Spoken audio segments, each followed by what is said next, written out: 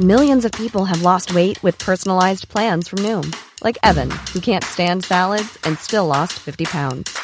Salads generally for most people are the easy button, right? For me, that wasn't an option. I never really was a salad guy. That's just not who I am. But Noom worked for me. Get your personalized plan today at Noom.com. Real Noom user compensated to provide their story. In 4 weeks, the typical Noom user can expect to lose 1 to 2 pounds per week. Individual results may vary. What we will never truly know about Christmas. God has spoken to us through the Son, whom he made heir of all things and through whom he created the universe, who is the refulgence of his glory, the very imprint of his being, and who sustains all things by his mighty word. When he had accomplished purification from sins, he took his seat at the right hand of the Majesty on high, as far superior to the angels as the name he has inherited is more excellent than theirs.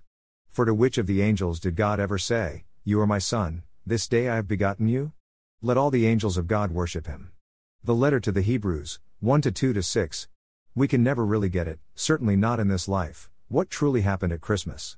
Never mind the who, what, where, when and how of Jesus Christ's birth or whether it actually happened.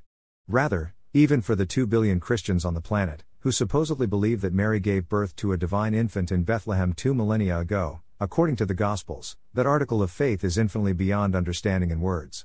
But let's unpack it in 800 words and see why we can never wrap our minds around it. God becomes man.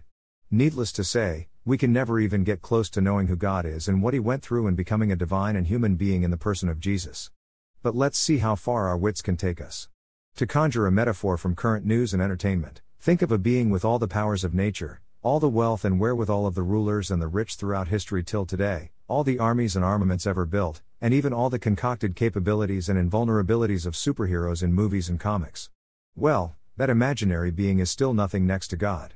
Now, in the Annunciation, celebrated 9 months before Christmas on March 25, the Almighty becomes human in the womb of the Virgin Mary without losing his divinity.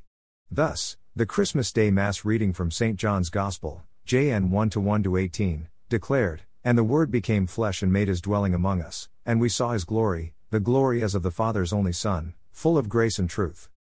Going back to our metaphor, that incarnation of the divine was an infinitely greater diminution than our imaginary superpowerful, mega-moneyed person shedding all might and wealth to become a destitute, diseased, blind, deaf and mute paraplegic in the most God-forsaken place imaginable, far more distressed and deathly than, say, the war-ravaged Gaza Strip, as earth is compared with the heaven God came from.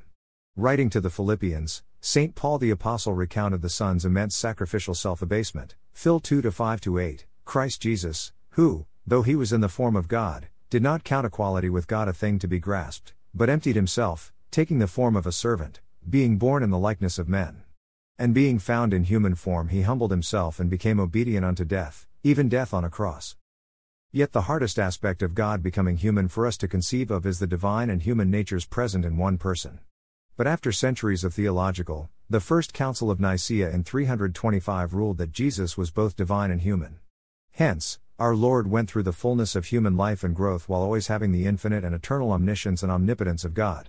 And in living everything a human being faced in life, Jesus held back his divine knowledge and power to be subject to earthly limitations and pains, from hunger, thirst and tiredness to bruising, bleeding and eventually expiring.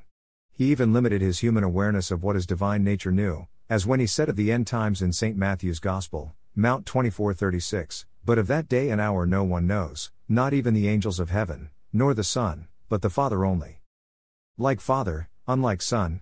More than earthly limitations, privations and pains, however, what was perhaps the hardest part of God the Son becoming human is the separation of Jesus' will from the Father's after totally reflecting God's being and will for all eternity.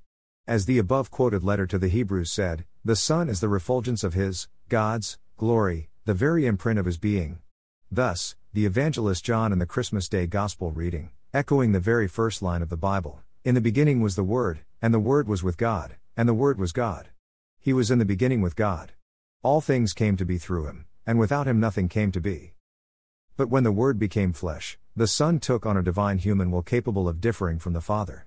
Thus, in the Garden of Gethsemane before his passion and death, Jesus said in the Gospel of Mark, with similar accounts by Matthew and Luke, "Abba, Father, all things are possible to you, remove this chalice from me, yet not what I will, but what you will." Hence, The Word became fully human with a creature's distinctness from the Creator and its capacity to differ from and even go against Him, something the Son has never ever done for all eternity. Nor did He do so in His earthly life. Rather, at Gethsemane, Jesus subjected His will to the Father's, reversing the disobedience of Adam and Eve, redeeming all humanity, and showing how we can be one with God, conform our will to His. A final thought on our Creator becoming a helpless creature at Christmas. He does it again and again at every Mass.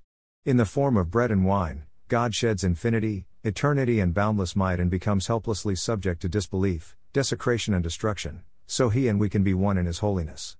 That's how much Jesus loves us. Blessed Christmas. Hey, it's Paige DeSorbo from Giggly Squad. High quality fashion without the price tag. Say hello to Quince. I'm snagging high-end essentials like cozy cashmere sweaters, sleek leather jackets, fine jewelry, and so much more. With Quince being 50 to 80% less than similar brands. And they partner with factories that prioritize safe, ethical, and responsible manufacturing. I love that. Luxury quality within reach. Go to quince.com/style to get free shipping and 365-day returns on your next order. Quince.com/style.